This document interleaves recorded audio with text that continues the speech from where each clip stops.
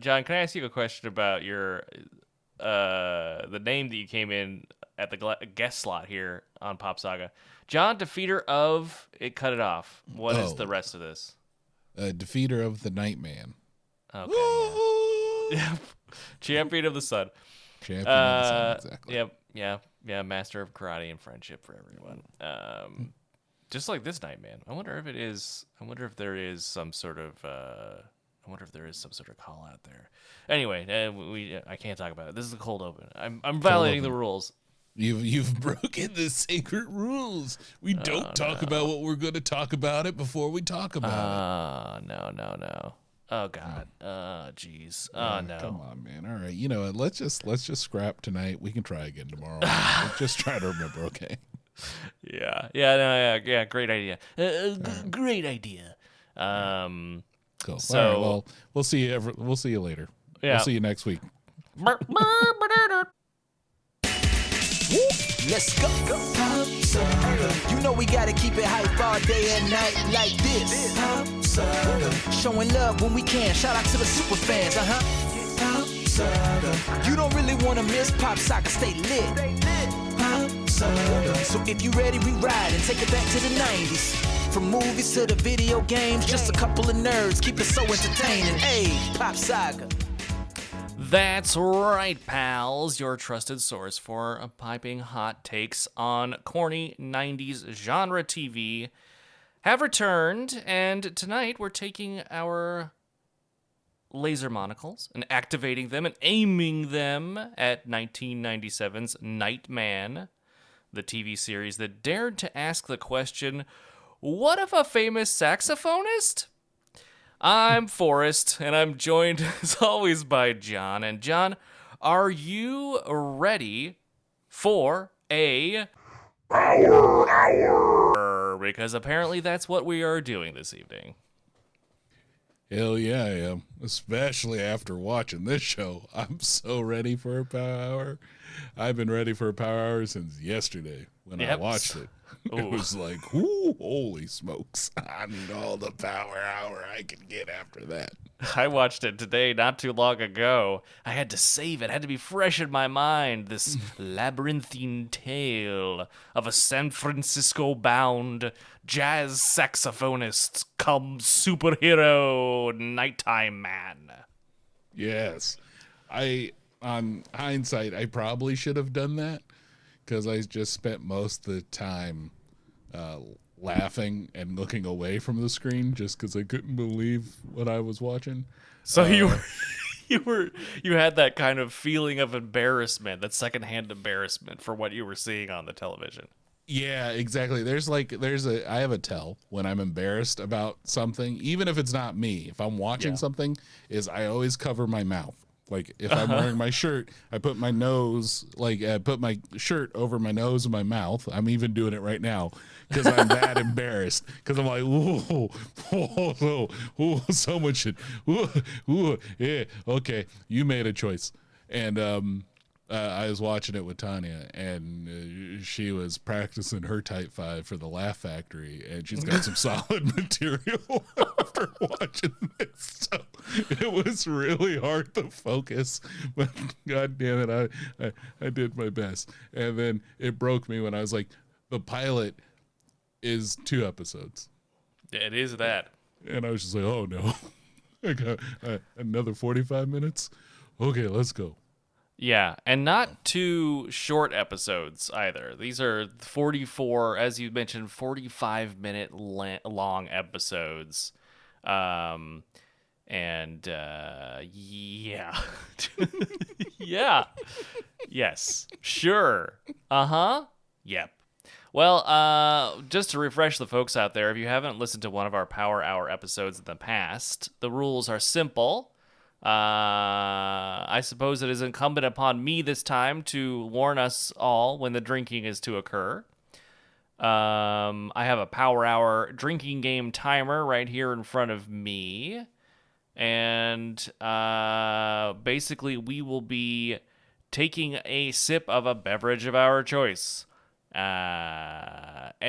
minute for an hour. And we will use that hour to try to get through our thoughts and a synopsis on the 2-part TV movie event that introduced the world to their favorite superhero since Nightman.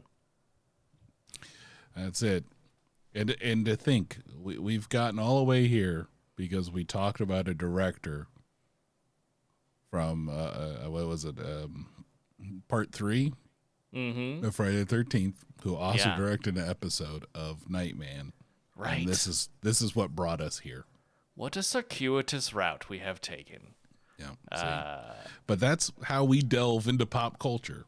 We just don't look at it from one lens. We look at it from a giant, big laser lens as well. Absolutely. And, you know, without this experience, I have to say, I would not have been on IMDb researching away, and I would not have seen this poster for a Spider-Man The Dragon's Challenge that features prominently as a focal point Spider-Man's taint. And here I'm going to go and please share that one. Here we have... You sure you're on IMDb? I am, but I think you will further call that into question once I send this to you. All right. But, you know, Spider-Man does a lot of crazy poses. Yep. But this one really takes the cake. And by cake, I think you know what I mean.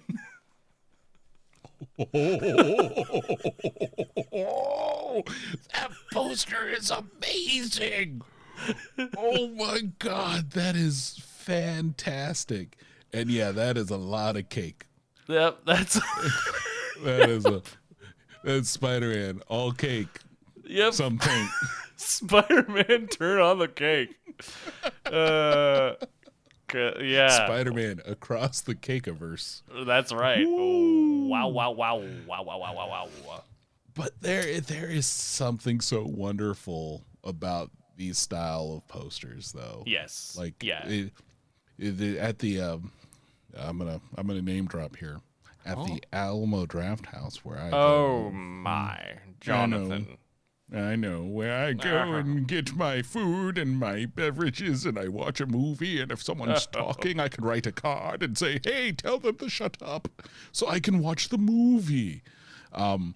They literally, when you enter in, they have nothing but these style of posters of different types of Bruce Lee movies, but they're not all Bruce Lee movies. Sometimes they're Bruce Lee, but it's L.I., because after Bruce Lee's unfortunate passing, everyone tried to stake a claim, and they just came out with a bunch of different movies starring Bruce Lee. And so they have all these posters of all different sizes, just like wall to wall. And they're so wonderful because they're so insane. And this is no different, but I now kind of want to own this poster. I bet you can find it. I mean, it's a real poster for a real thing. This looks like a scan of an actual paper poster. Really, really display it proudly on the wall. Really, and you can situate the lighting so it really leads the eye right to that gooch. Oh, totally. I'm gonna have light that just angles right there. Like it's a spotlight. Exactly. Oh, look at my taint. It's wonderful. I still don't think you're on IMDb though, but that's okay. Well, no, I can guarantee you that I am. Sure. And wow, actually, now that I've seen the other. Wait, is it better? Is it more cake? No, it's going to the bakery. No, this is like this is a bit of a horror show right here. And this, this is like great. This is great podcast material because it's entirely visual things that you can't see, but maybe we'll put them up on the old Discord. So I'll put these up. Normally we say we'll do that, and I never do because I just forget. I'll put this one up because I could describe it, but I think y'all should just kind of see it. Here we have sweet baby Jesus, who made this? Spider-Man, who comes for your children at night. Stealing the breath of a baby, of a newborn baby. It's Spider-Man. That's Times Square Spider-Man. Oh my God. And I like it. 2 great films on one video. Spider-Man in Spider-Man, The Dragon's Challenge, or you can also watch Spider-Man Strikes Back. Mm-hmm. So I don't know if that's a sequel to The Dragon's Challenge or just something completely different. I don't know. This Spider-Man is, I believe the word is nightmare fuel. Yep. Yeah. Watch out. If you're alone on a country road at night and you see this Spider-Man, do not stop. Hit the gas. Hit the gas. Keep going forward. Swerve for the Spider-Man. You must hit this Spider-Man. You have one choice. You have one chance. You must crush the Spider-Man. I mean, I've been having a Spider-Man's taint full of Spider-Man this weekend. Fortunately, none of them look like these Spider-Mans. Very fortunate, yeah.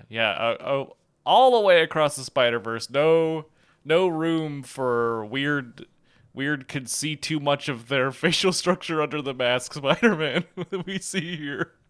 I mean, this Spider-Man looks like someone broke his nose. It does look like that nose is going a different direction than the rest of his face, certainly. And then he's got that almost rictus grin underneath the mask. It's a very frightening. Yeah, it looks like it's stretched over a skeleton, like a skull, and not an actual like a person's face. Like, hey, you want Zag Nut Bar? It's tasty. That's Spider-Man. Yeah, it's scary. And for the folks at home, this picture has not nearly as much charm as the other poster. No, not even close. It does look like you caught Spider-Man in a bathrobe reaching for your DoorDash. He opened the door. He's trying to get that Wendy's. That's but he doesn't want Spider-Man. Yep. Spider-Man is indecent and doesn't want to put pants on, but wants his DoorDash in Spider-Man Strikes Back. It also looked like whoever drew this or took the whatever composite this is forgot what human anatomy looks like, because his whole side is just he's jacked and not in a good way. Yep. Spider-Man's joints are made out of raspberry gelatin. Spider-Man and osteoporosis.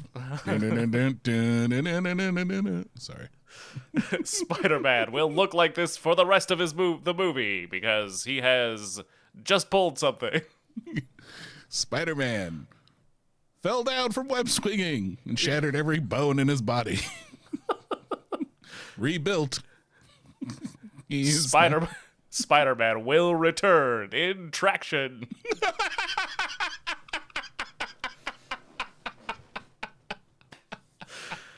I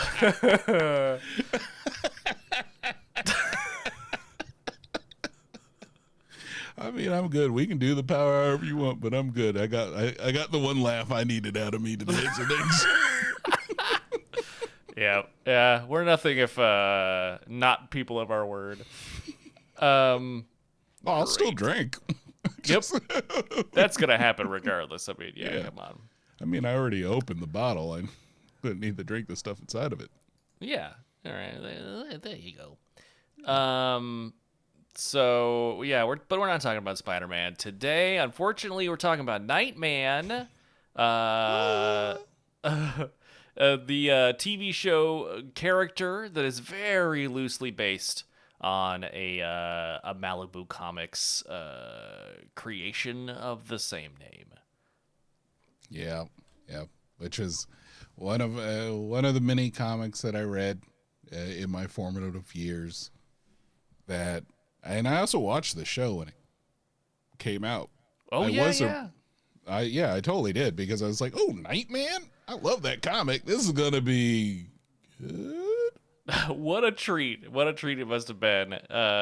This was part of Malibu's kind of edgier imprint called Ultraverse. Yeah, you knew you were in for some stuff with the Ultraverse. They had characters like Hard Case and technically his name was the Nightman. Yeah. Anyway. Right. Yes. And it is then- the Nightman, not just Nightman. Yeah, you know, they first thing they cut off the The, for the yeah. TV show. But yeah, the Nightman, and also one of my other favorites, which was Solitaire, the son of a crime boss who is brought back to life, comes back to topple his dad's empire. They could have made that a TV show, and it probably been a lot better. But anyway, yeah. Yeah, sure. This was a TV series from one Glenn A. Larson, kind of a prolific creator in the TV space, involved in such hits as The $6 Million Man. He had something to do with The Fugitive. And of course, more famously for Battlestar Galactica, was a writer on Battlestar Galactica, was able to secure a huge budget for that show when it was originally conceived as a series of 3 TV movies, and then it got turned into a series, but still had the same budget. So it explains a lot.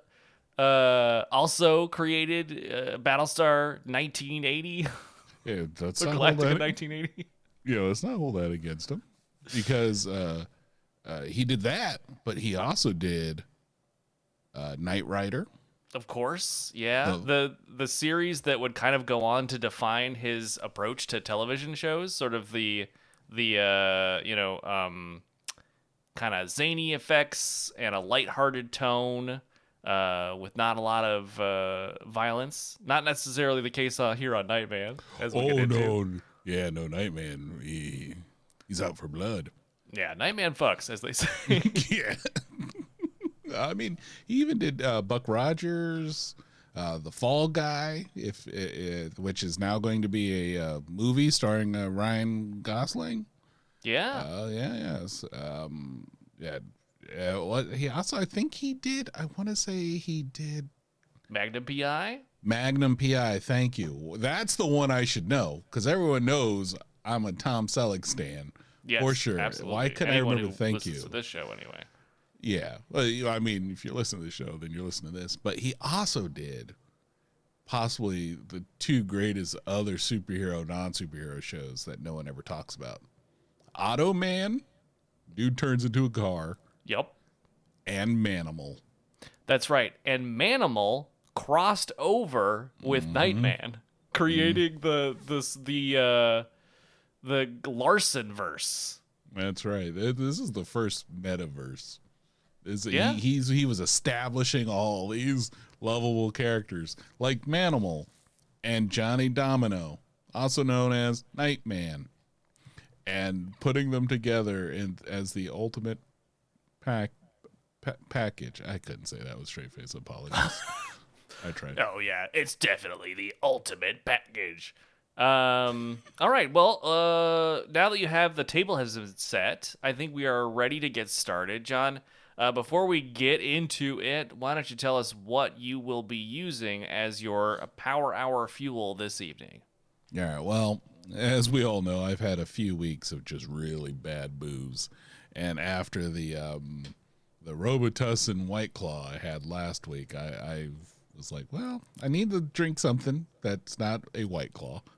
So I went ahead and grabbed one of my fine bottles of red, opened the whole damn thing, and I will be drinking 2020 Like a Hawk from the Hill Family Estate.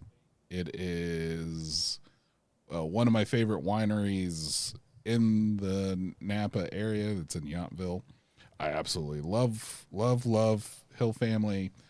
I'm in for a treat, and if anything, the bottle's so cool because it features one of the kids of the people who own the winery standing on a post in the grape fields like a hawk.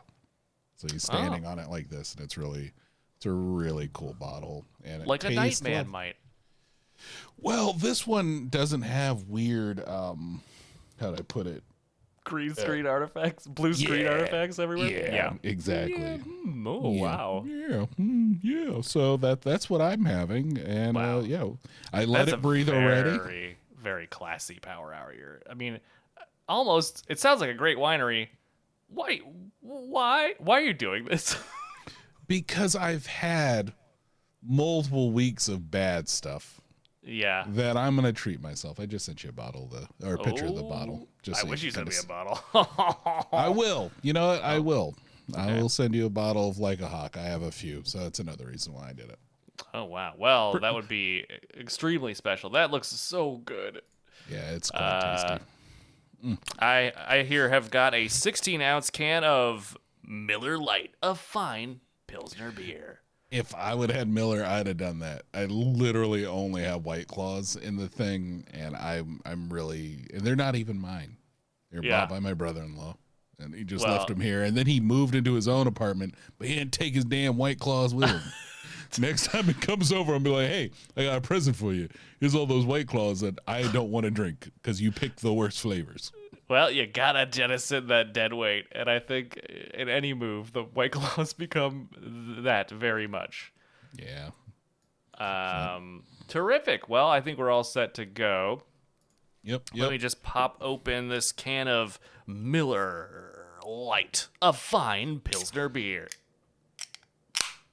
Oh, I just noticed fine is in quotes. That's interesting. At least it's the fine and not the beer part.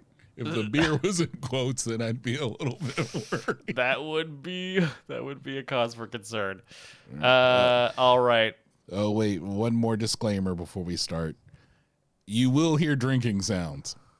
Yeah, if you're grossed out by drinking sounds, then sorry. Yeah, we're going to try to avoid it, but you will hear them. So I can't imagine if you're grossed out by mouth sounds that you haven't ditched this podcast. I know, that's fair. Especially by the sheer amount of times that I'm yawning. I'm like, yeah, that's fair. But there's throat sounds aplenty on this. You could make your own drinking game just based on the throat sounds. Yeah. And you can watch this anywhere. You can watch it on YouTube if you want to check it out. You can watch it on Amazon Prime. It's through Freevee. Oh yeah, they're giving it away. They can't give it away. And writer strike is over, but the actor strike's still going. If you need a show to watch, you get 44 episodes of this bad boy. So there you go. And they have great guest stars. So, well, that's true. You can't take that away from the show. Yeah. Right. But for sure. By the way, John, before we get started, real quick question for you. Yep. Was this originally shown in widescreen? No. I don't think it was, because all I could find were versions that were now widescreen. Which made for a very funny viewing because there's like a lot of like really badly cropped shots and a lot of it just like what feels like extreme close-ups all the time. Oh yeah, that was it. That was the start of Tanya's material. She's like, "What is it? Just all faces, no necks?" Because it's true. It's true. It is. Oddly, so the thing is, I looked up the director for the first 2 episodes. From what I can tell, never directed anything else but this. Oh boy! And I was just like, ooh. You went to a soap opera school of shooting because it's aggressively close. We frame on people's nostrils while they're talking oftentimes. Yeah, and like. Home dude who plays Nightman, Matt McCallum, he's got a real big chin. And he puts the lantern in Lantern Jaw. That thing goes on forever. Yeah, like if there's ever a power outage, he will light your way. That's how thick that jaw is, and you know it because you just can't not notice it because that's how close, like zoomed in we are with everybody. So, no, it should have been 4x3. It was 1997, so there wouldn't really have been any other formats at that time. Even Makes a lot more sense. Though I kind of wish somebody would throw this through an AI and have them touched up a little bit and give Sure, it a little yeah. more face breathing room. Yeah, John, let's spend more time restoring Nightman. Did you see the DVD box art or the Blu-ray box art? They spent a couple of bucks to apply a couple of filters to make It looks look good. It looks like really they good. hired a real illustrator to make a. I'm surprised how good it looks. It's nicer than it deserves to be. Truly, it's selling you. It's writing a check that the show's ass cannot cash. Yeah. And I can't get a single Blu-ray, DVD, or streaming box set of my other favorite show called Swift Justice. Only 13 episodes, but this one, 44 episodes. Graphic artists and everything. Get out of here. Anyway. All right. I'm ready to go when you are. You tell me when. Okay. And I'm gonna press let's go, and then it'll tell me what to do. right. Okay, grab your first shot in 8, All right. 7, 6, 5, 4, 3, 2, 1, go. Oh yeah. All right, Oh, so here. good. All right, I've got the notifications on and everything, so it should be a-okay. But all right, one shot down, 60 more to go, and we gotta wrap up this whole thing in the whole amount of time that takes place. But hey, guess what? This show takes place in San Francisco. It does? Did you forget that? They're gonna show you the same shot of the Transamerica building and the Golden Gate Bridge over and over and over again till you get it in your thick skull. That's true. And then everything else is decadently not San Francisco. Not even close. Oh my god. We'll get to it in a second. But the fact that it involves a cable car, but then it actually involves a bus that is themed like a cable car is just so funny.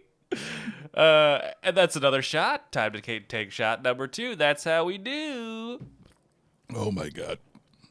Shooting Yeah, wide. good luck. Not a great idea. Good luck for her. Oh my Good god. luck. I need a steak. Someone give me a shooting steak.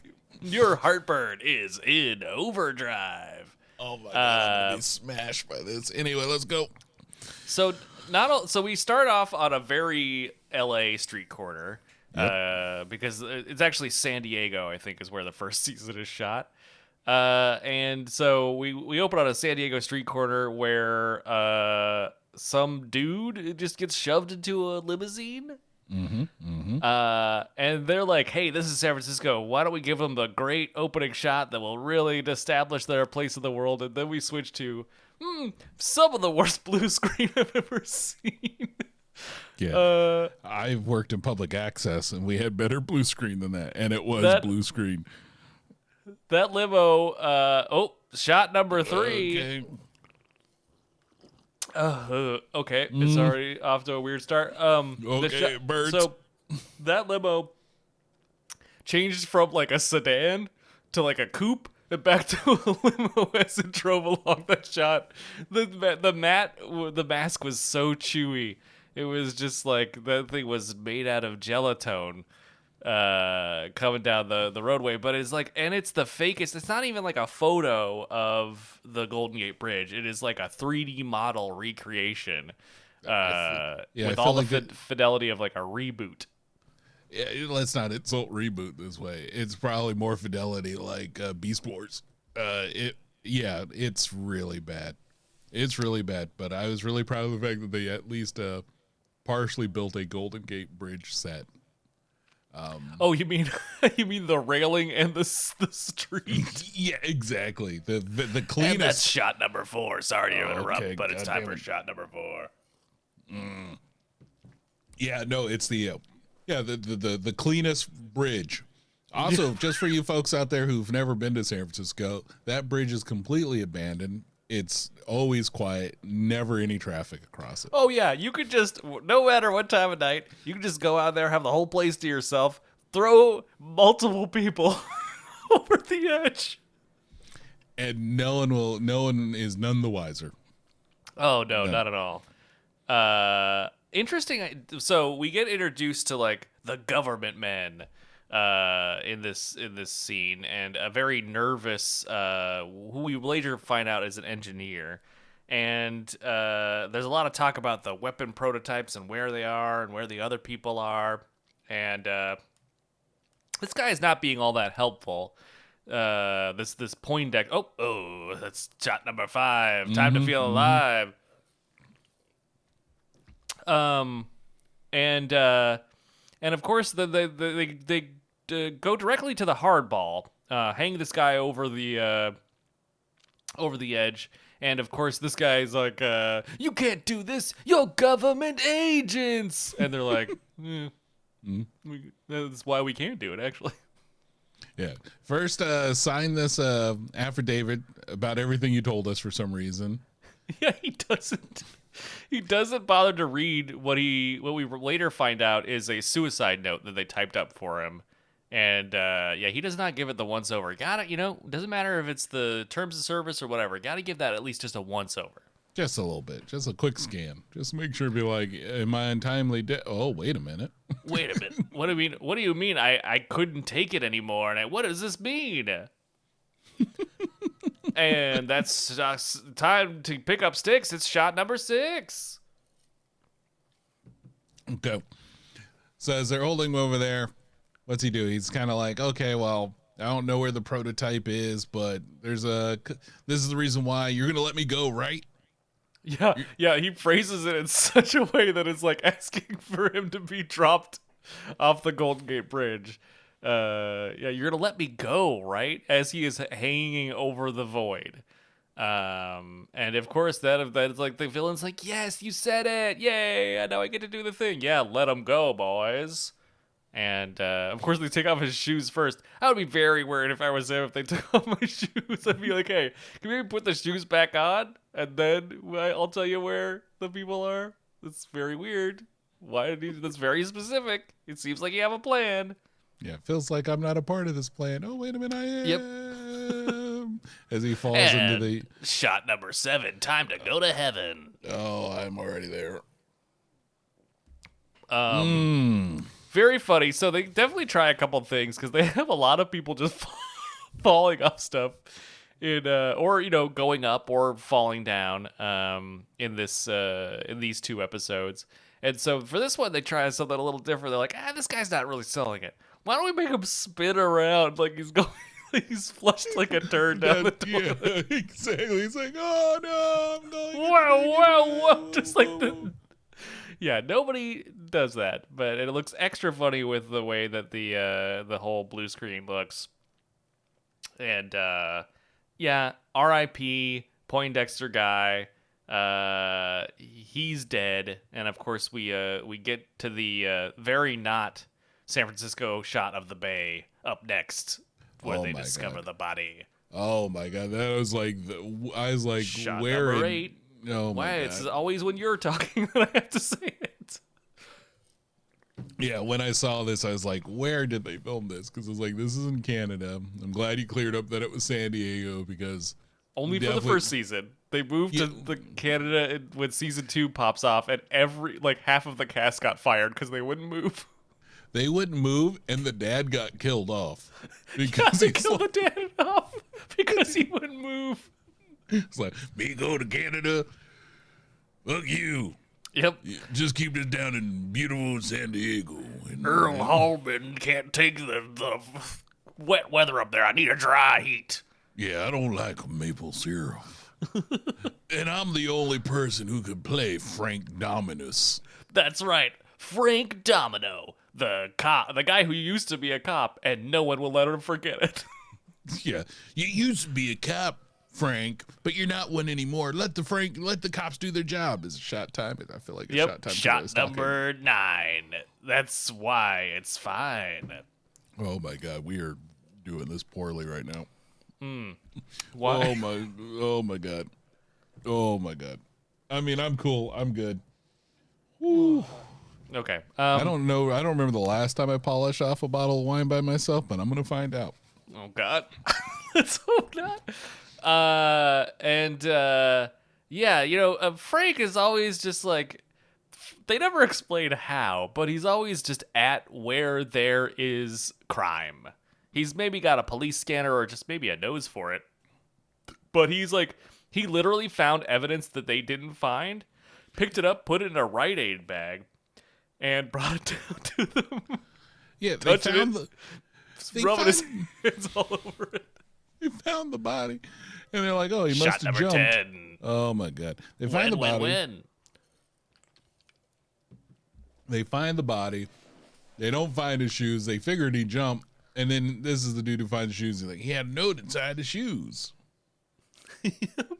He's like, and they definitely threw a line in there where he's like, "Don't worry, I made sure not to smudge any of the fingerprints." That was like written on the day because they're like, yeah, he doesn't have any gloves on. He's just handling the shoes, manhandling them like there's no tomorrow.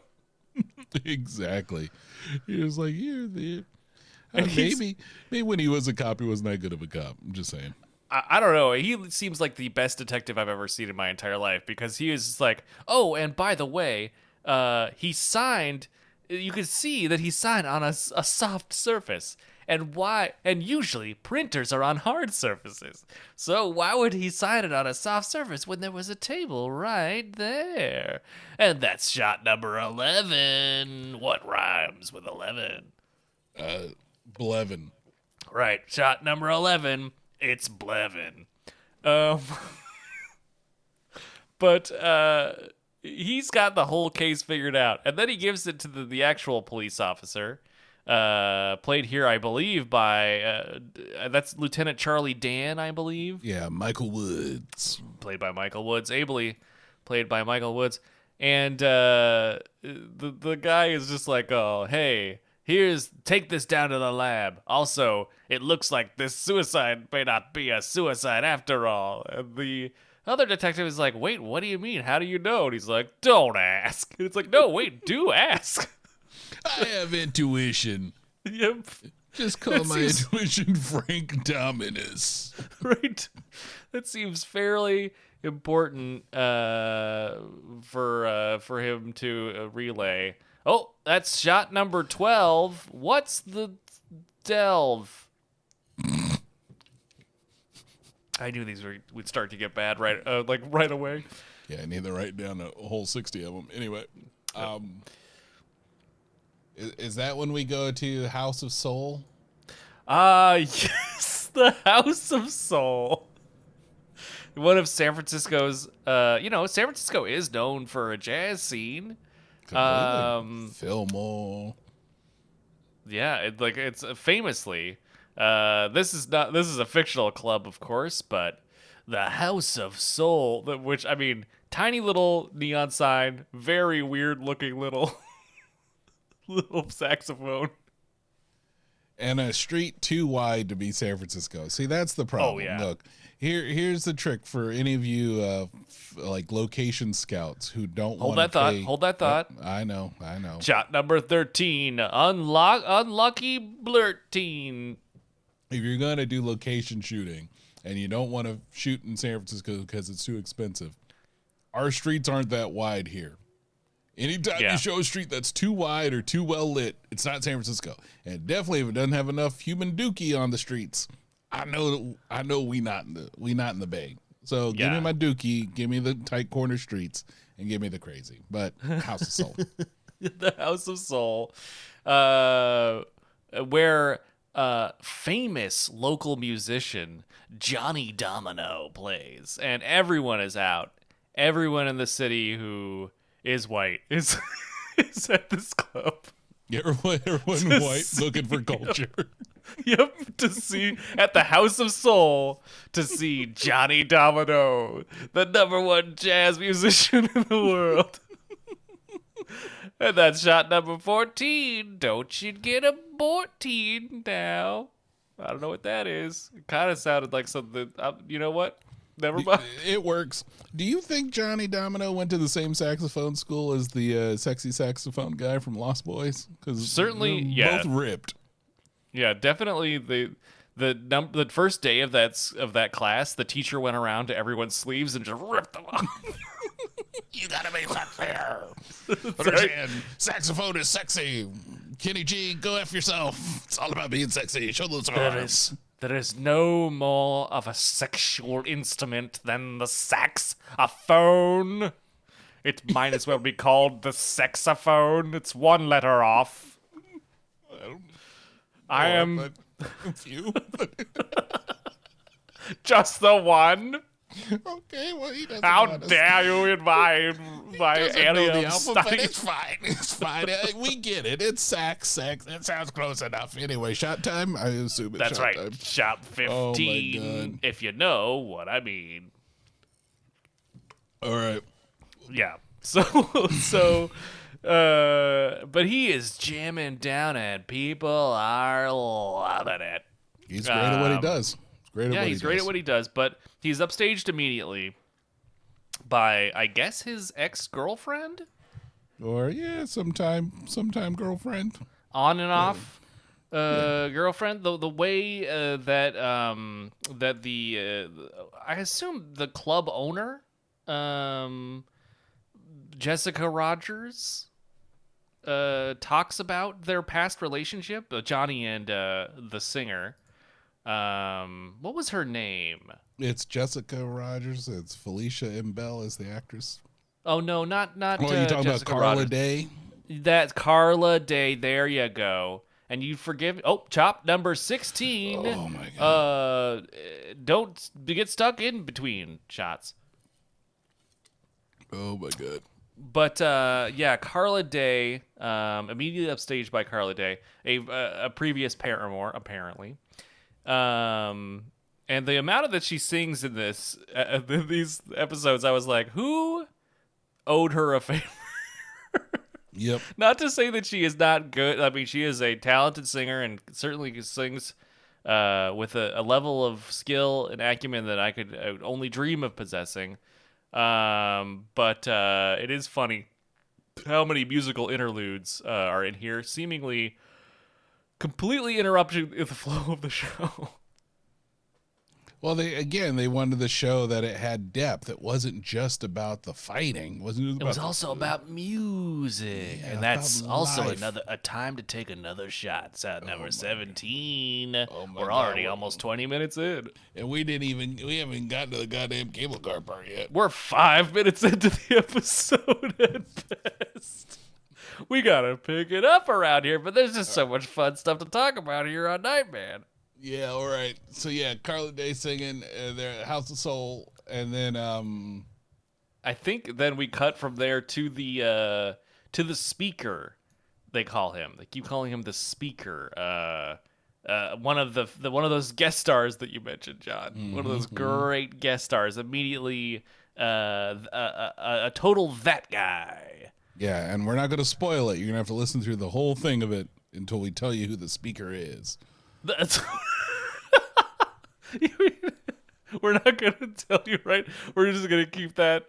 I'm just stalling for time. I'm trying to look it up. I don't remember the guy's name. You don't remember who the speaker is? I don't remember that actor's name, and it's a shot number 18, if you know what I mean. I do.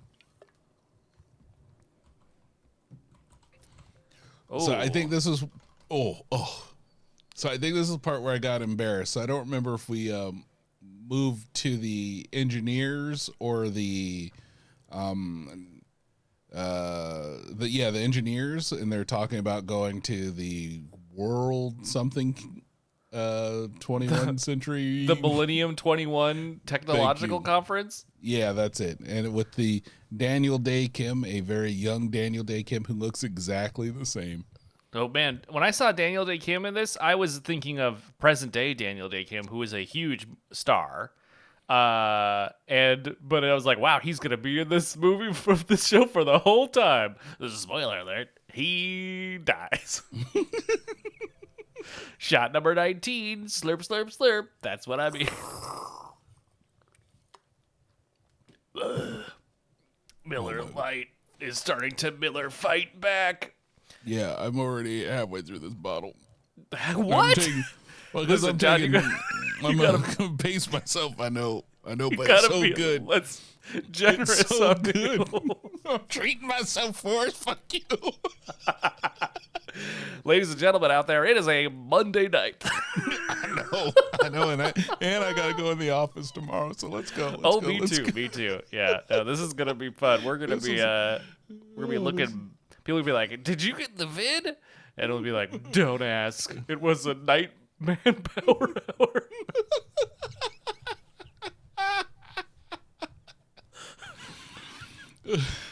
Oh, mercy me. I'm having a tough time. That's right. We've reached it. It's shot number 20.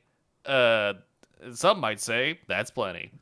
Yeah, it probably is. Yeah. Secretary of Defense Langton. Oh, James Karen. That's right. James Karen bursts onto the scene with a. I believe this is the point where they call him, right? They say, "Hey, this is some stuff happened. We got to call this guy up and be like, hey, that wasn't, you talked to, or somebody was representing you, and they contacted our buddy here, and now he's dead." That's correct. And he's like, "That wasn't me." And so they get the idea that they want their next interaction should be in a public place to make sure that things are safe. And so that's why they decide to meet at the Millennium Conference, the technology, basically the GDC. It's basically the GDC. Mm-hmm. Shot number 21. Isn't this fun? Ask me later. So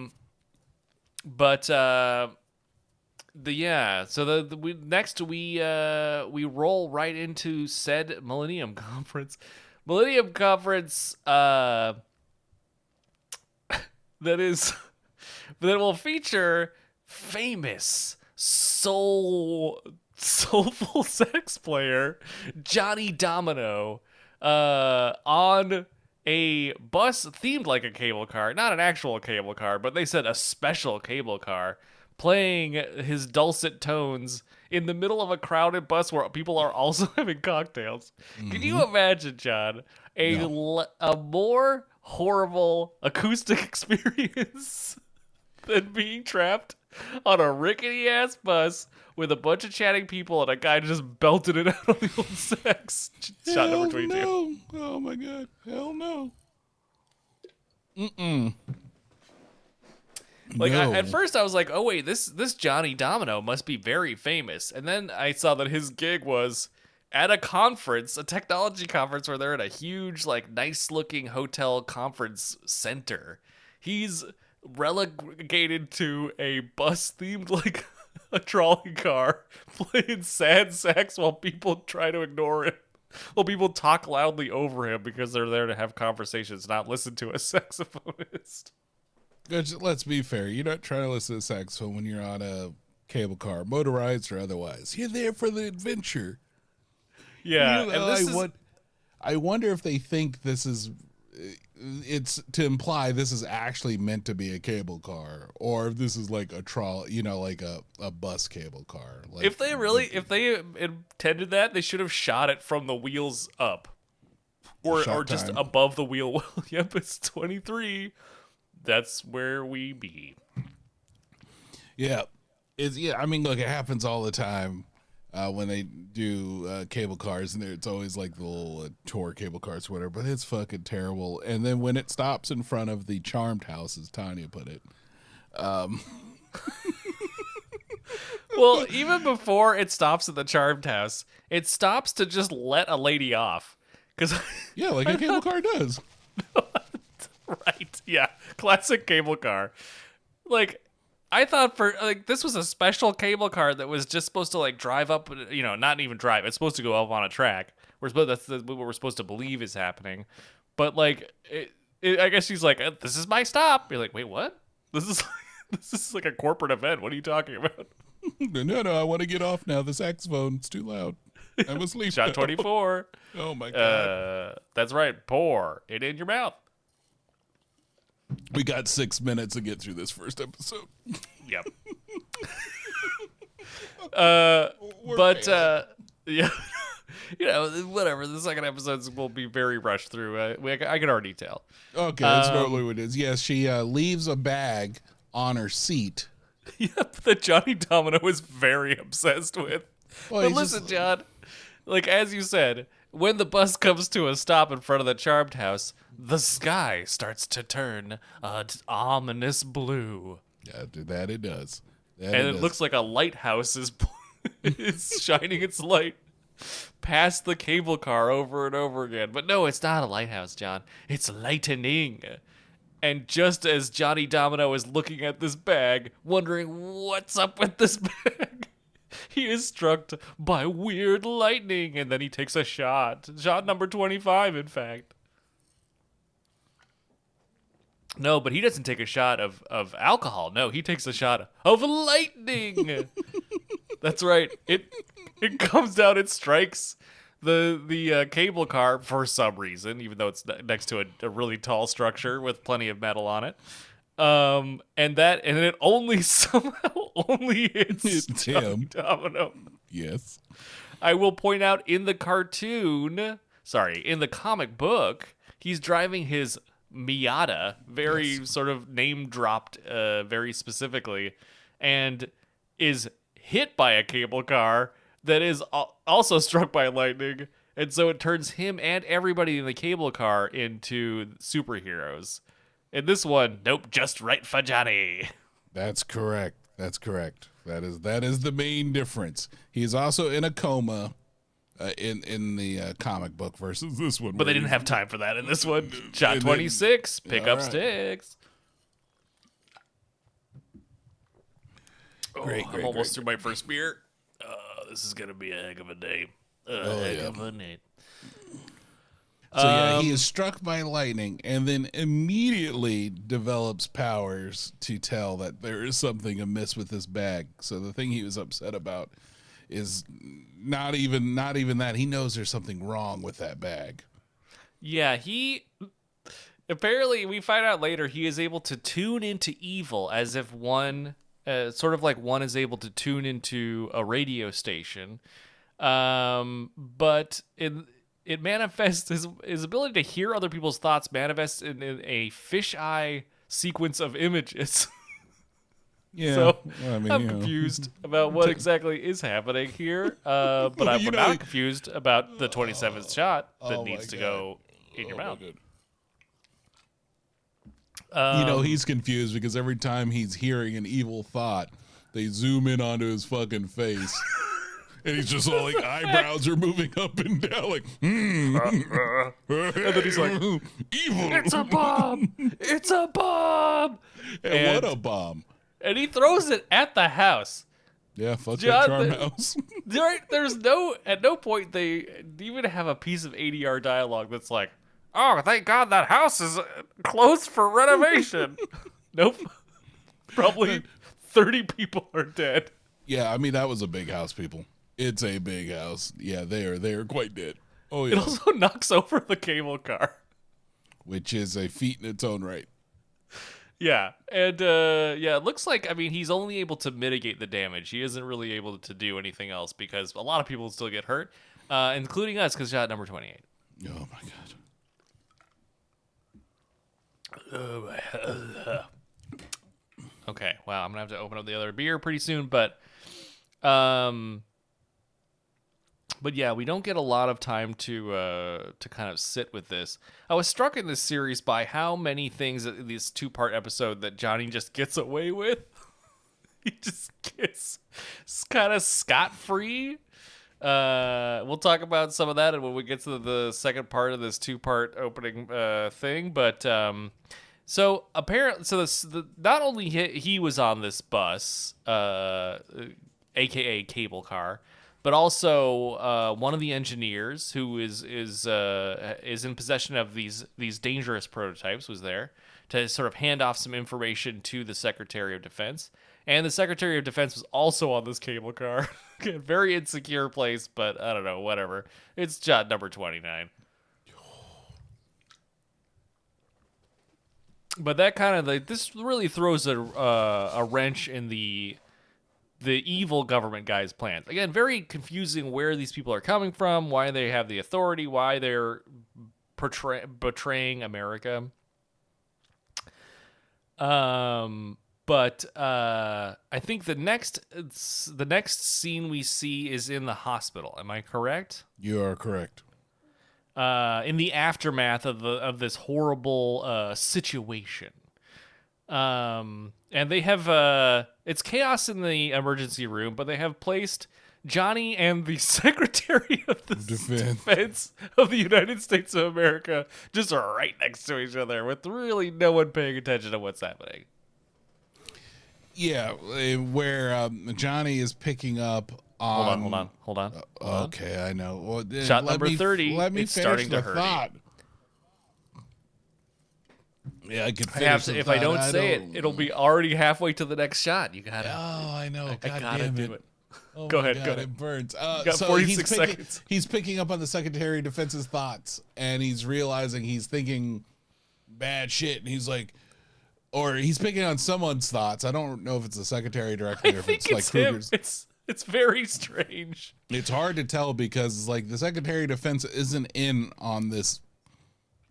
Whatever the Agent Kruger and the rest of these guys are doing, the bad government dudes are doing. But the Secretary of Defense starts freaking out when this guy's reading his mind pretty much. And he's like, get me away from here. And that's when Agent Kruger and all the bad dudes come up and sweep the Secretary of Defense away for his safety. Quote unquote. Yeah, quote unquote. And then Johnny's taken to the room where he is finally seen. Shot number 31. Yep. Oh my God. Oh my God. Yeah, Johnny is having he's hearing things. He doesn't know what's going on. Is it the next scene where his dad finally shows up? Yeah. And he's like, I'm hearing things, Dad. And his dad's like, of course you're hearing things. You're awake. What do you mean?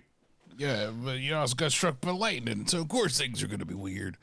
Yeah, he's like, a bomb went off. Yeah, like I had people on the force. Remember, I used to be a cop. Anyway, an explosion went off near him, and he was hearing sirens and bells for years. Yeah, then it's just like, no, it's none of that, Dad. I'm hearing the thoughts, and then so what they call a shrink, and when the doctor comes in and is like, hello, I am the doctor. Anyway, I have called a shrink for you. He is in town for this very thing. And Johnny's response is, take the shot. I know. Shot number 432.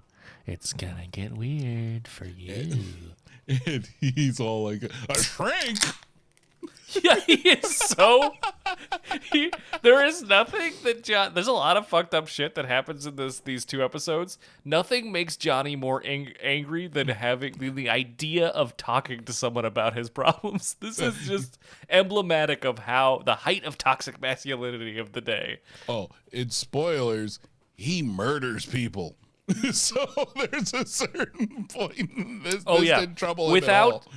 He murders people without compunction, without second thought, without any remorse. This man is the last person you would want with what has to be the most dangerous single-person technology to ever be invented for any sort of combat. And with that said, shot number 33. Pretty soon I'll have to go pee. Sorry for being blue. That's true. So, we're in the hospital. The engineers who made we're finding out that these engineers made some stuff, and that stuff disappeared, and that's kind of what the government agents are looking for, like this. Yeah, technology. they had helped develop these. Well, no, they were just engineers that worked for the company, and they were like, okay, let's see if we can find any flaws in this high-tech weaponry we've made. And then they found out, oh, this is being transferred to another company, and then maybe transferred to sale to America's enemies. And so they, being patriots, decided to contact the Secretary of Defense somehow, and then concoct this elaborate scheme. The weird shot 34, by the way. The weirdest thing is that the story is not about them. No, not at all. Not at all. You could have cut out half of this shit, and we would have been fine.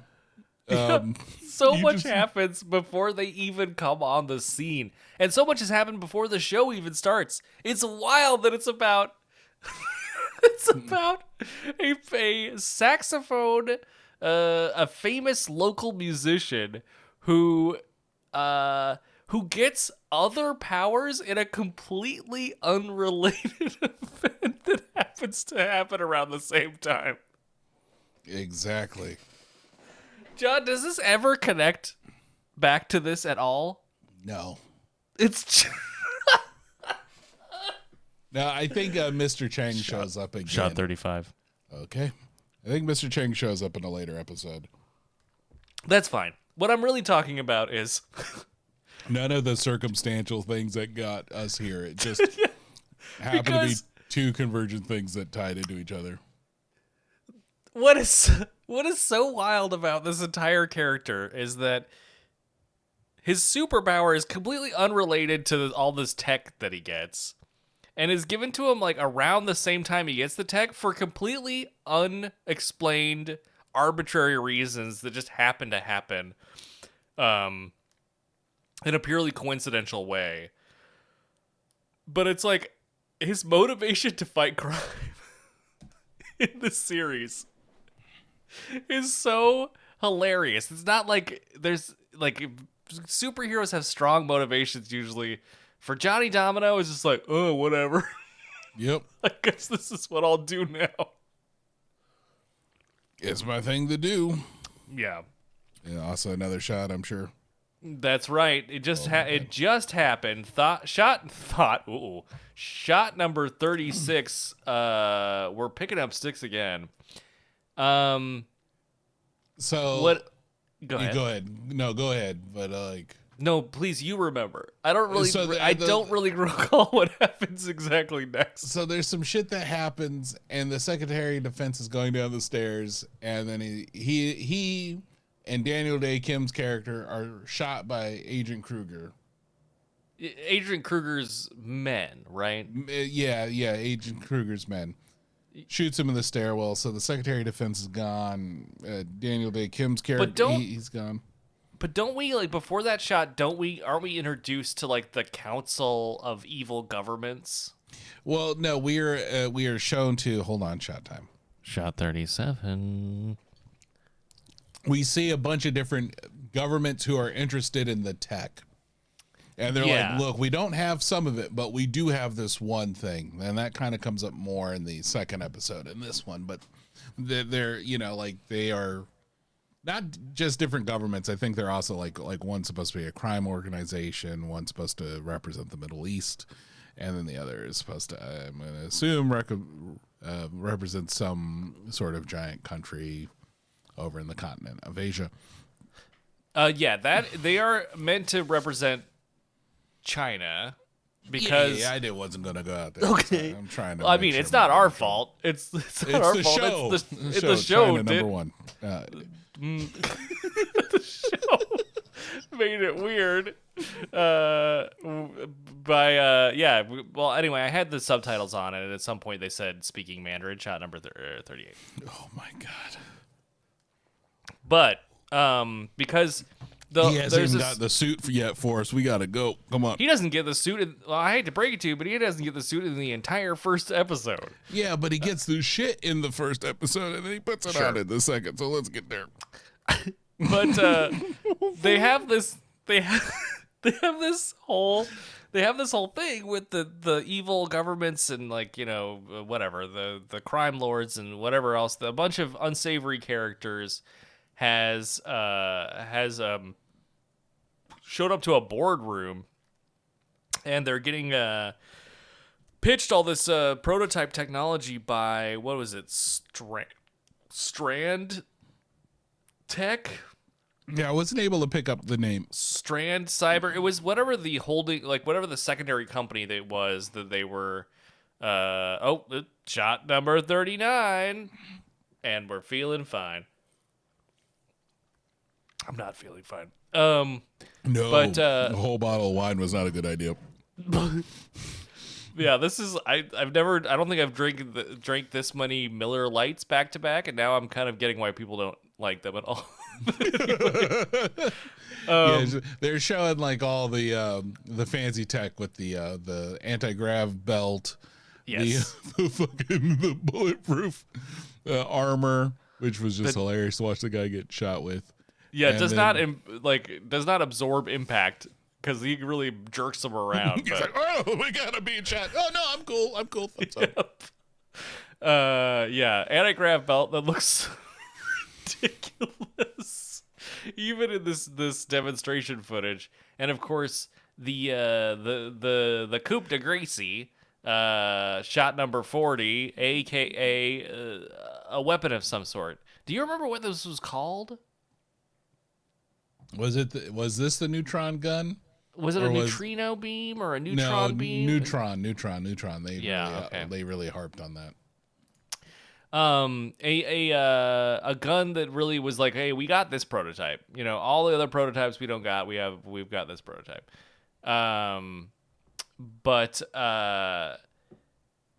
So what happens next? So the Secretary of Defense is dead.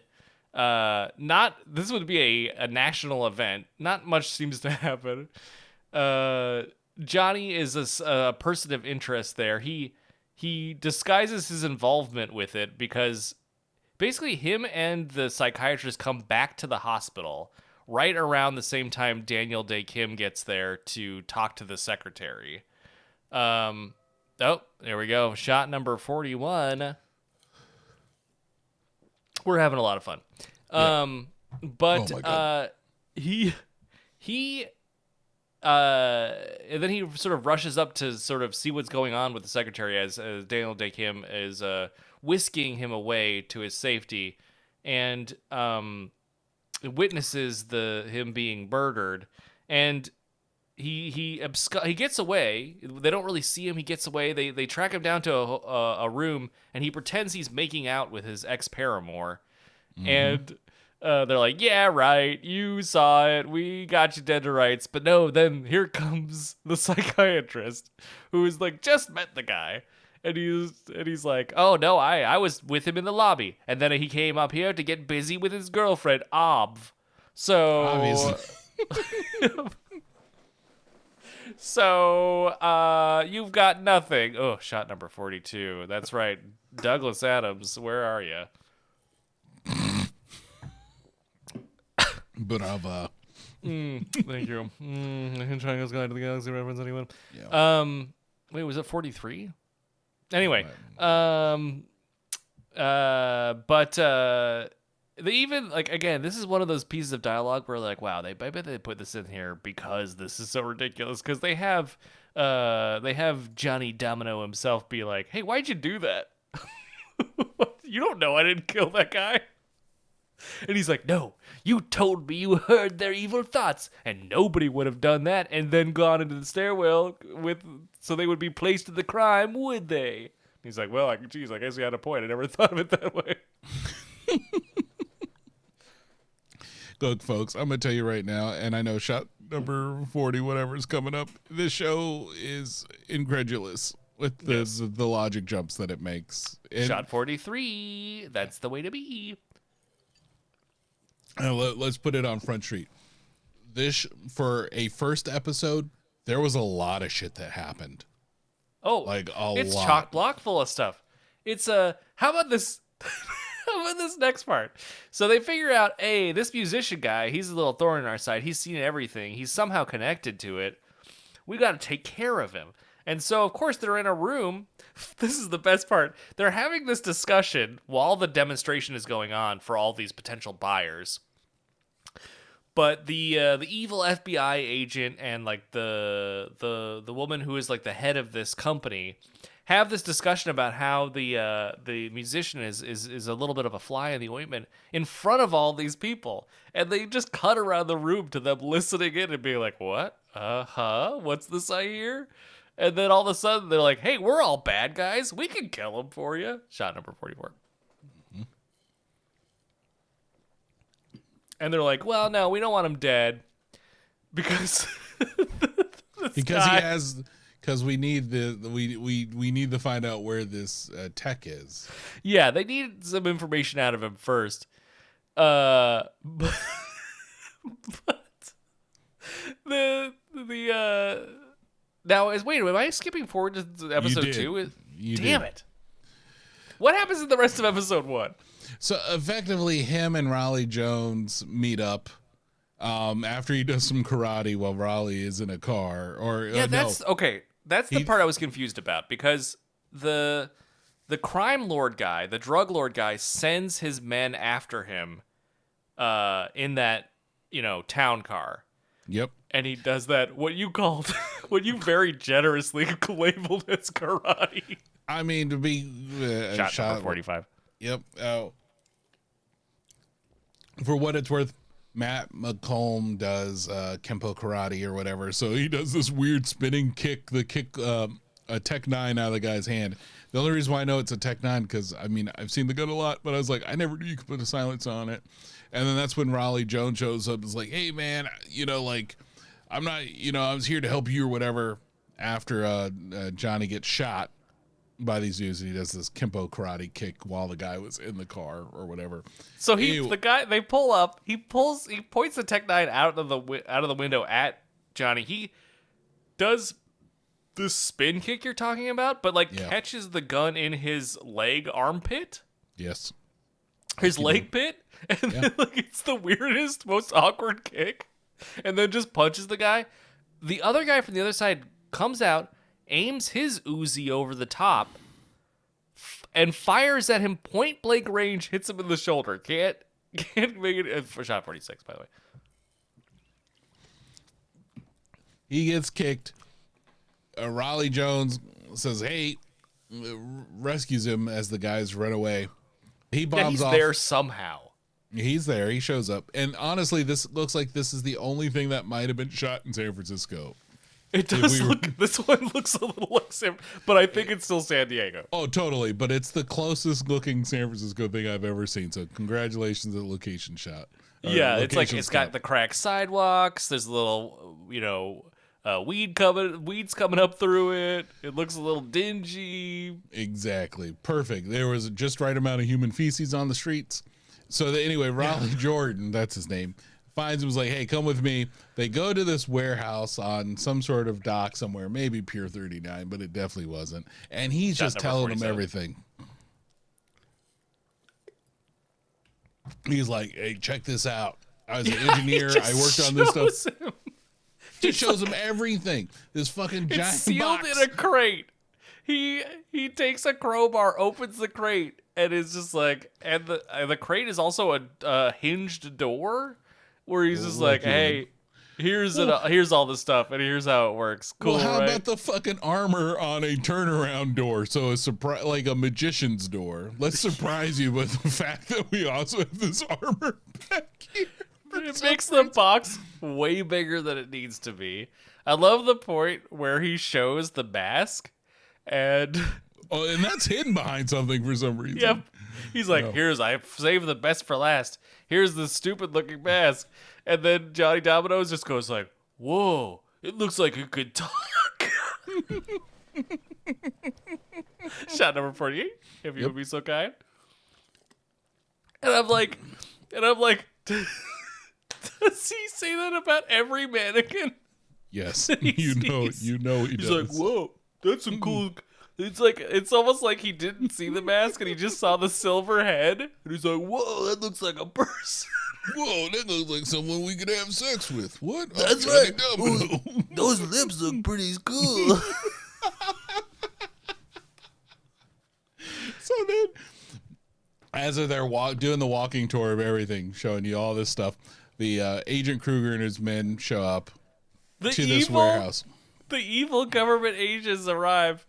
If agents arrive, and it literally are like, this is your first warning. They have shown no scruples up until this point, but they're like, better now, fair warning. Yeah. Right? There's another shot. 49. Oh my God. Okay, we have 11 minutes. That's right, 11 minutes for all of episode 2. All right, so anyway, they do this thing where they decide to hide with one of the items is an invisibility blanket.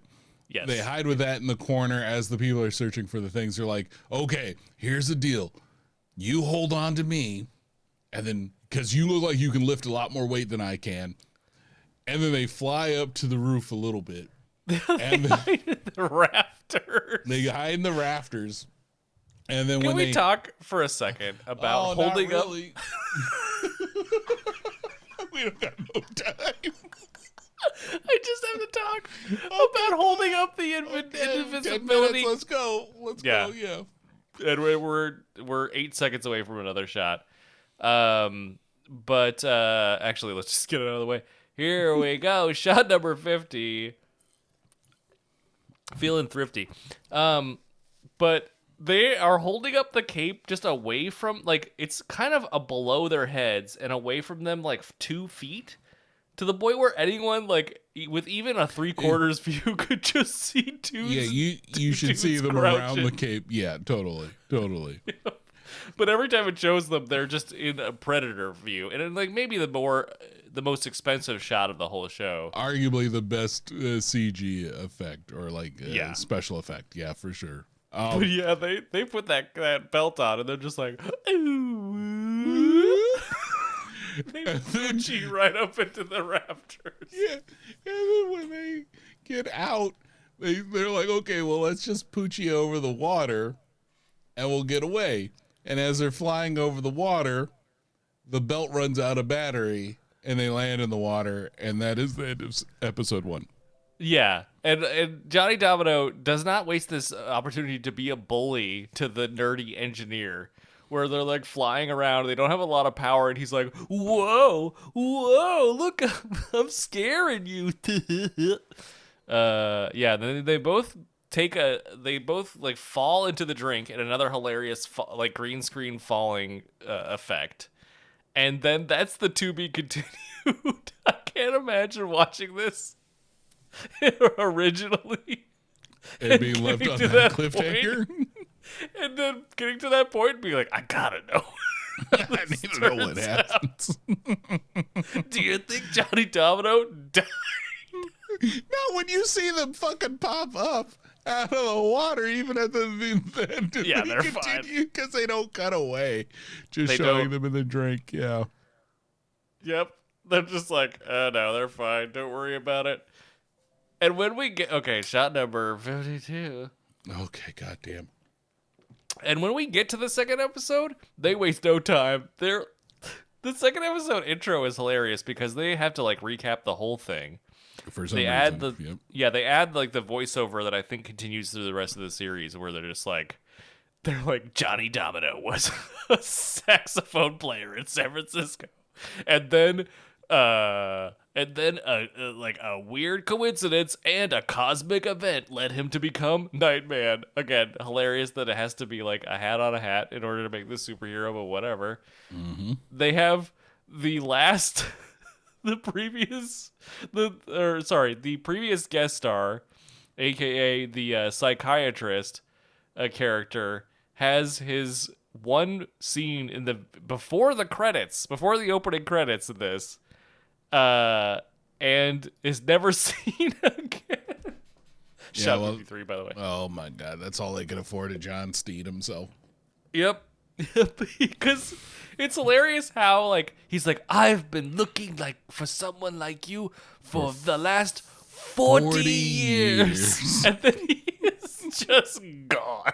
Yeah, he's like, later. Well, I've had my fill. This sucks. I'm gone. I'm exposition man. I'm later. Yeah, they got him on like when he was on like a fucking sabbatical in the Bahamas to film like a pickup scene where he's just in a totally different outfit, and he's like, "Hey, you can hear evil thoughts like radio stations. Anyway, bye forever." But yeah, the second episode is a lot about trying to take care of this pesky jazz musician, Johnny Domino. And that they do. And one of the zaniest things, hold on, I'll prep for shot. Shot 54, it's right horror here. Right at the door. Right at the door. That's so much better. You had so many options, and you chose not to. I know. I'm so sorry. And then, so we see the evil conglomerate, like, we need to get rid of Johnny Domino. This motherfucker's a problem. And Mr. Chang, who wasn't as animated in the last episode, was just chewing the scenery this time. It's played by Rick Young. And he's just like, I have a plan. Check this out. And it's a robot spider with real poison. Okay, John, do you think that this was always meant to be a real spider that they had trained, and then they saw it, Yes. and they saw it, and they're like, no one's buying this? Yes. Because it definitely, that part of where he's like, the spider is not real, but the venom is. Definitely feels like they were like, shit, this looks like garbage. I mean, it looked really bad. I mean, if you saw a spider crawling across your floor like that, you'd burn your house down. Yeah, so this is like a spider that is, I guess, it's like motion activated, and then it will come kill whoever and return to its little box. But they're like, the FBI, the evil FBI agent is like, never mind, we're not going to do that. Don't worry about it. And so they go on with their plan. They decide, hey, you know what? We don't have all these. Surely we don't have all the things that we told you we would give you. But we do have the neutron? Yeah, gun? Neutron. Yeah. The neutron gun, which is really the most important part of this whole thing. So we can arrange a little demonstration for that. And Mr. Chang is very insistent on it being a live demonstration. Yes. Shot 56. So who do they get for this live demonstration? Well, they get Carla Day herself. That's right. Who was just performing a set, gets off stage, walks back, and then not even like 10 seconds later is kidnapped. Yes. Almost right away. Like right away. They're like, no, we got to get into this action on this point. And they're like, where is the prototype? And she's like, I literally don't know what you're talking. Yeah, what the fuck are you talking about? I'm sorry. You just kidnapped me for no reason. And they're like, all right, we gotta call Johnny and tell him we've got his girl. And they call him up and he's like, oh crap, I'm supposed to go on stage. What can I do? So one of the gadgets they have is a holographic image projector. So that way you can project images. Time so for another shot. We got 3 minutes, John. Okay, let's fucking pour through this. Holographic image projector. He turns that on, so it's him playing the saxophone. He bombs off and decides to put on all the pieces. So he puts on the grav belt, the bulletproof thing, the invisibility cloak, the stupid cow with the giant laser in it, and he bombs off to go rescue Carla. Where do the Mr. Chang and Associates take Carla? Well, they take her right to the Golden Gate Bridge. Same spot. Same spot we saw from the first one. Same set. Not wasting that set. They drop her off. I just have to comment because Tanya said this. Carla had on some very ugly shoes on, and I agree on this part. It's very important that I get that out there. I thought that too, and I was like, take her shoes off. You did it to the last guy. Do her a favor. All right, 58. We got 2 minutes left. Okay. All right, so he flies down. So they drop her.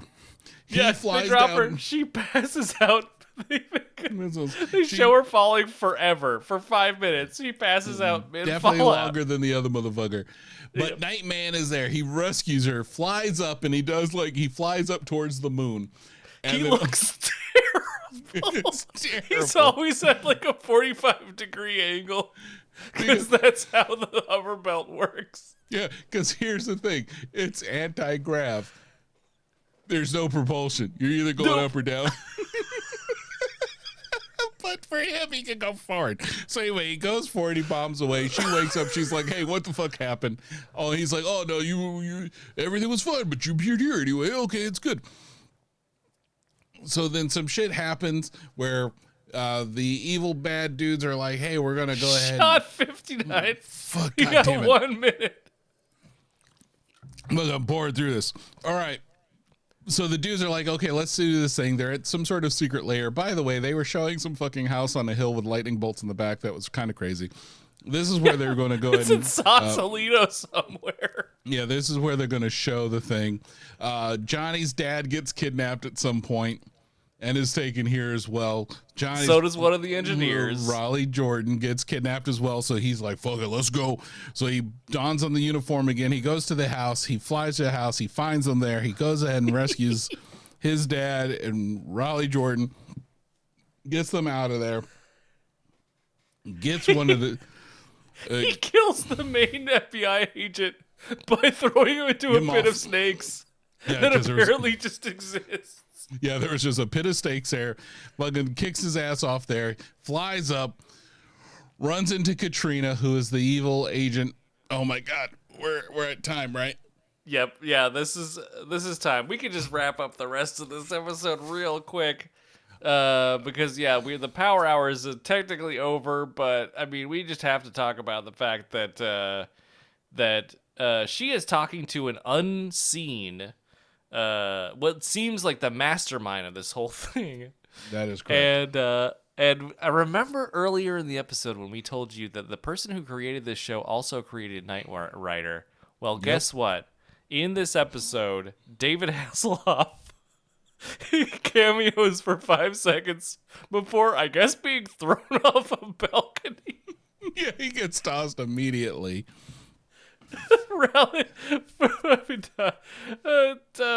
Friggin' Johnny Domino tosses David Hasselhoff to his grisly death. Bombs over because Mr. Chang blows up the other two groups who are looking for the equipment and the neutrino wands because he wanted that exclusivity. Yeah. So he blows them up and he's going over to his boat. Nightman flies over to the boat. He's got the neutrino gun. He's got a neutrino gun. Yes. He confronts Mr. Chang. He dissolves a dude. Two dudes with his neutrino gun. Vaporizes them with just a steely-eyed, compunction of a psychopath. Or saxophone player, I guess. A psycho sax. Yeah. He then melts the briefcase that Mr. Chang had. And then, if you're with his laser eye. With his laser eye. So not even the neutrino gun. Yes. The laser eye from this giant red super monocle burns it. He's like, but Mr. Chang knows the one thing that we learned about from Lethal Weapon 2, which was diplomatic immunity. Yeah. So he's getting on this boat. The cops go there. Frank Domino shows up as well. He's like, hey, he's the wood. You got to bust him. He's like, I can't. He's got diplomatic immunity. Dude gets on the boat, takes off. Random guy. Okay. Listen, I have to just bring up. Oh, my God. At least we're done taking shots. This show features a Plymouth Prowler. Plymouth, if you are a car person, or even if you aren't, you probably remember the Plymouth Prowler. It was a very weird-looking car that was meant to sort of capture the rat rod styling of an age gone by. But make it all futuristic. And it was this sports car that was just wildly unpopular and bad, but very visually unique. And, yeah, you would notice it going down the street. Yeah, and that's Johnny Domino's car. That's his car. They even name drop the Prowler in this episode. I'm a fan of cars, so this is a big deal for me. I was very incredulous that it took all the way to the second episode for that car to show up. But ignore the Cadillac limo that also or Lincoln limo that showed up during this episode. So they weren't all Chevrolet cars. No. Well, yeah, can't be perfect. You can't be, yeah, exactly. Very funny. The Prowler gets a lot of. They do a lot of stunts in the Prowler to make it look as cool as possible. They put a lot of fake engine noise on it that it definitely did not. Yeah, that thing sounded like cars in a bicycle spoke. Yeah. But yeah, Johnny. So at the end of this, please wrap this up. At the end of this episode, it ends with the former paramour seeing someone to watch over me, in reference to the Nightman. Mm-hmm. And you would think that, hey, mate, this character, the singer character, must really be featured in a lot of the show because she was so like instrumental and played a big part in this episode. Incorrect.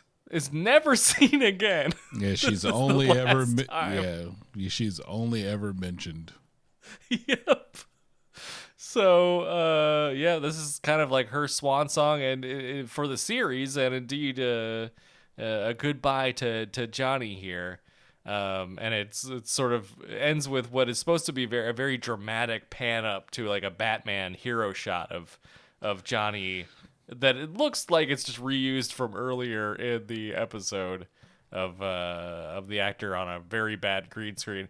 Also, it really proves that how a superhero jumps off something is important because totally. Every time Nightman does it, he just looks like a goon.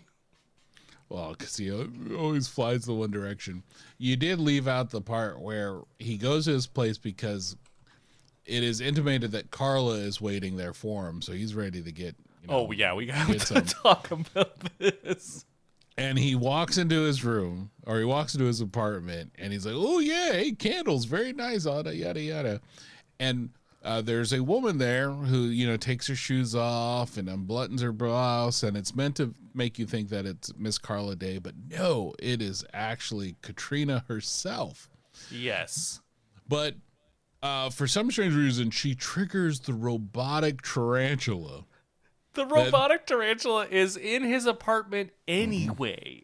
It's there. It was there. That was part of the plan. That was the thing that was going to get rid of him.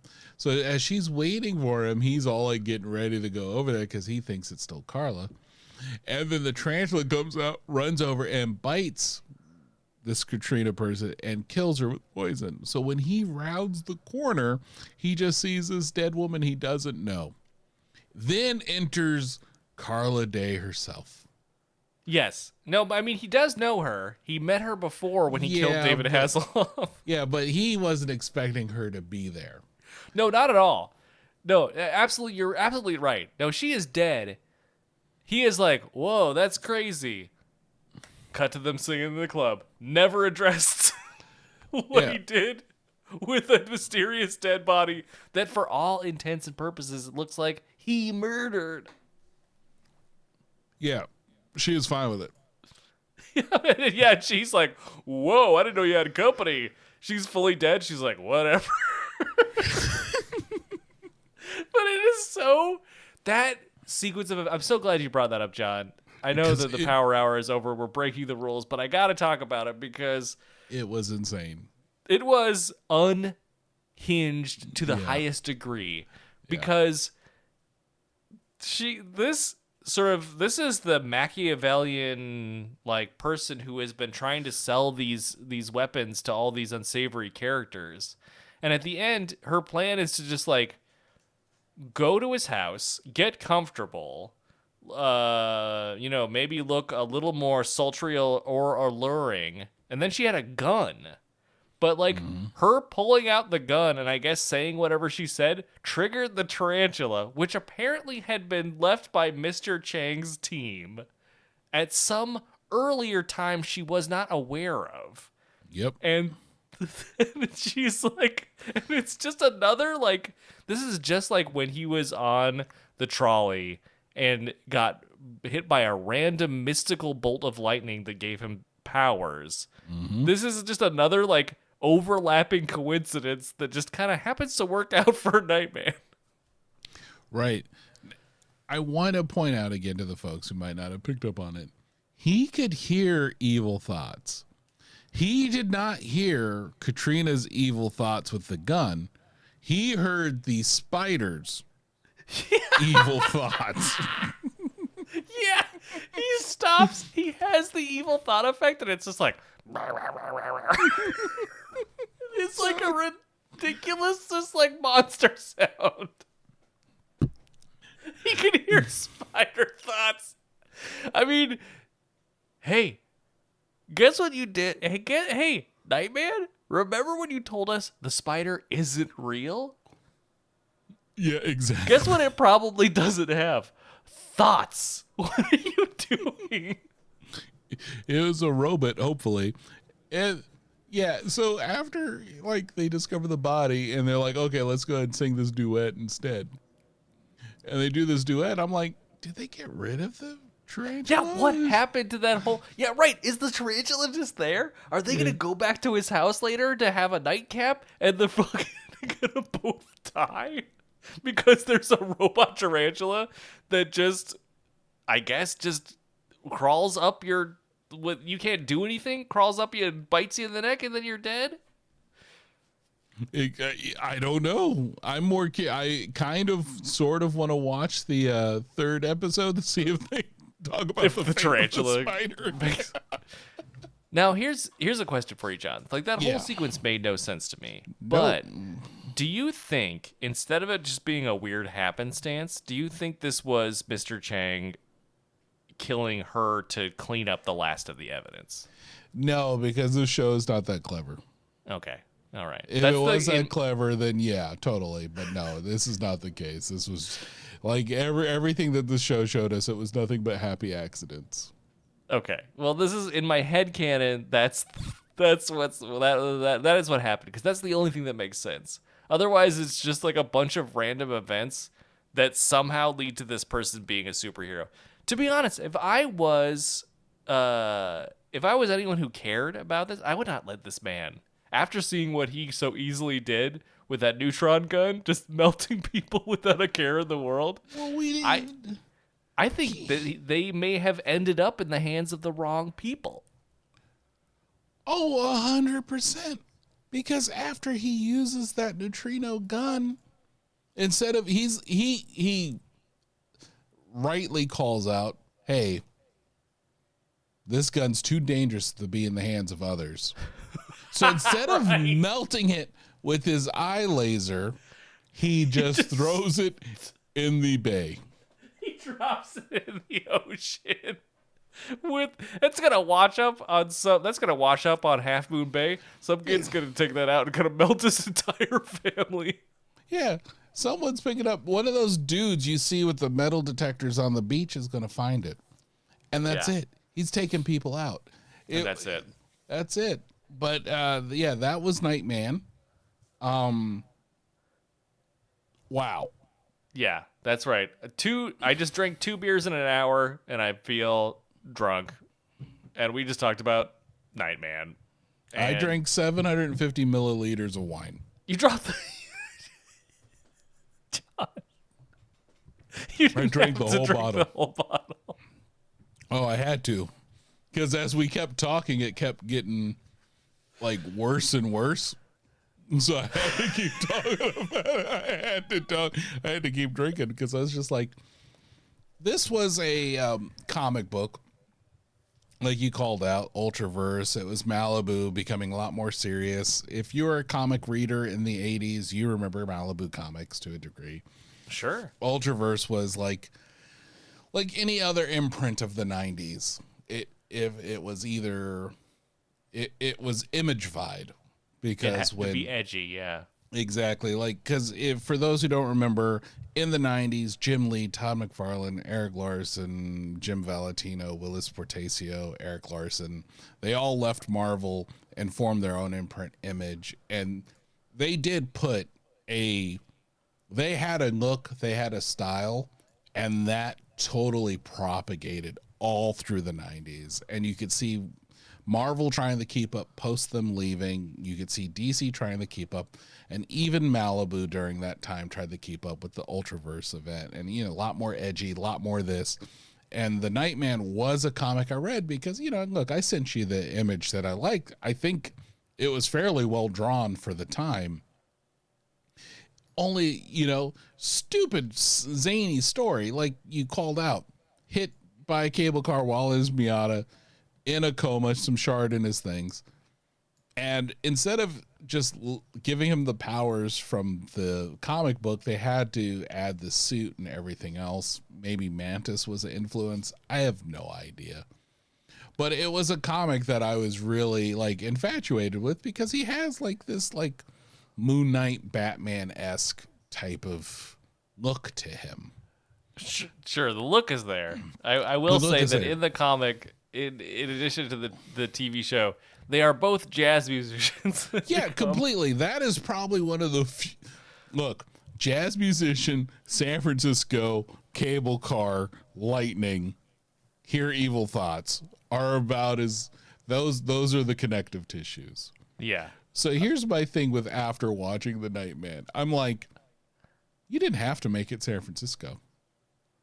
No. If you're willing to give him a flight belt, bulletproof suit, laser eye, invisibility cloak, none of these things that he had in the comics, just change the location. Could have been just San Diego. Why not? Like, you know what I mean? At a certain point, it was just whatever, but it was just one of those comics that was like, I enjoyed reading.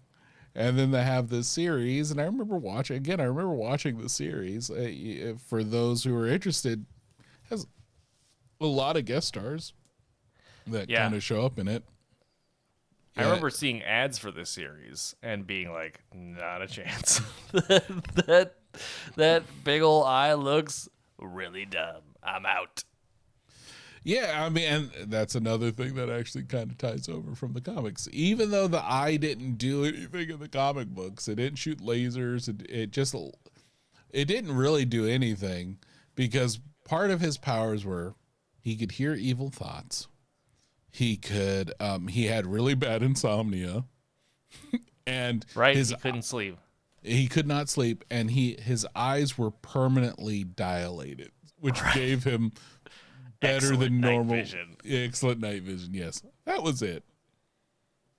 But so any other time of day, yeah, he's messed up. Like, oh, he's out during the day. Forget you, dude. You're blinded by anything. Exactly. Yeah. He's buying phones with the lowest nits available. Yeah, he's gotta. There's no other choice for him. But it's just one of those. Like, it's just one of those. I mean, the show itself is a product of the time. This was Marvel. This was a post-Marvel acquisition of Malibu Comics. Marvel bought them and then just buried them. I think Nightman had some crossovers with Gambit and Wolverine, and then they just buried that imprint completely. Like, you give me a MCU movie where like Ultraman shows up or Nightman shows up, I'm for it. But that ain't gonna happen.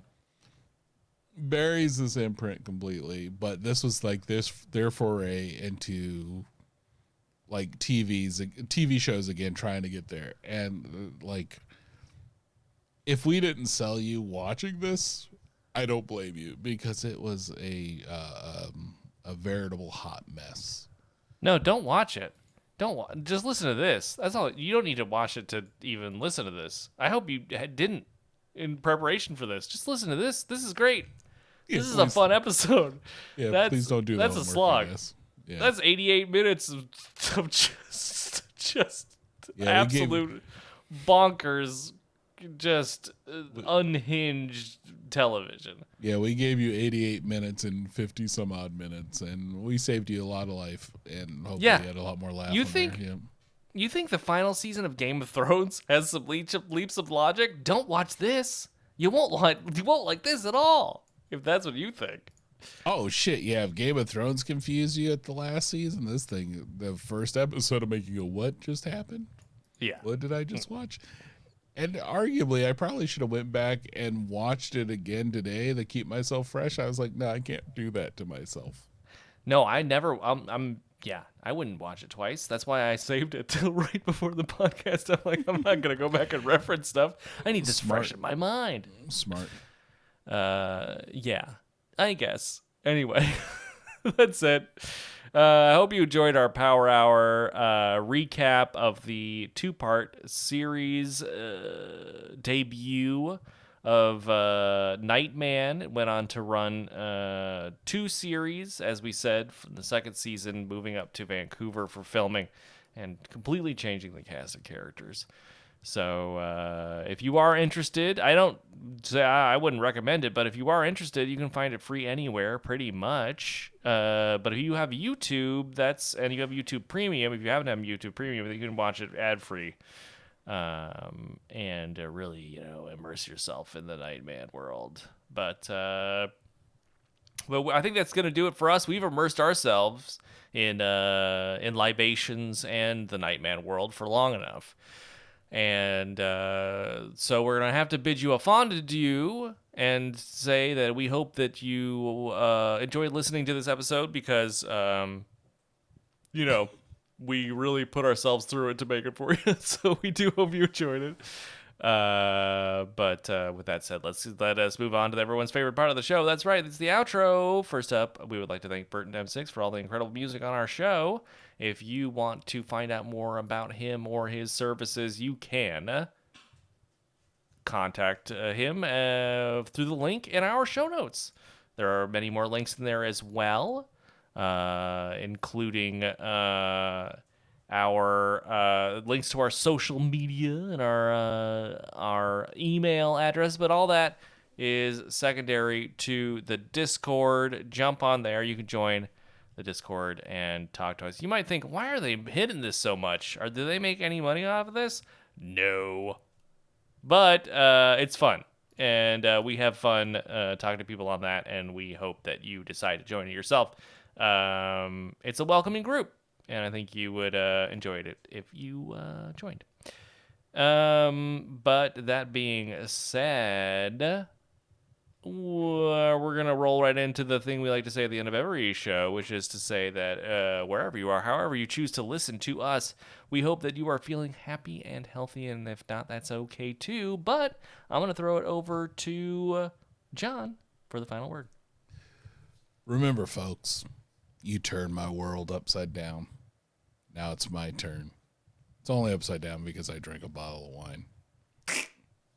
Be responsible, folks. Hey, thank you for tuning in. To all my super fans, hope you coming back again. Got a shout out to Fresca, I know you riding with me as we pull up in the Hyundai Daly City. You want the hype, I gotcha. Gotta keep it locked right here on Pop Saga. Woo! Pop Saga, let's go.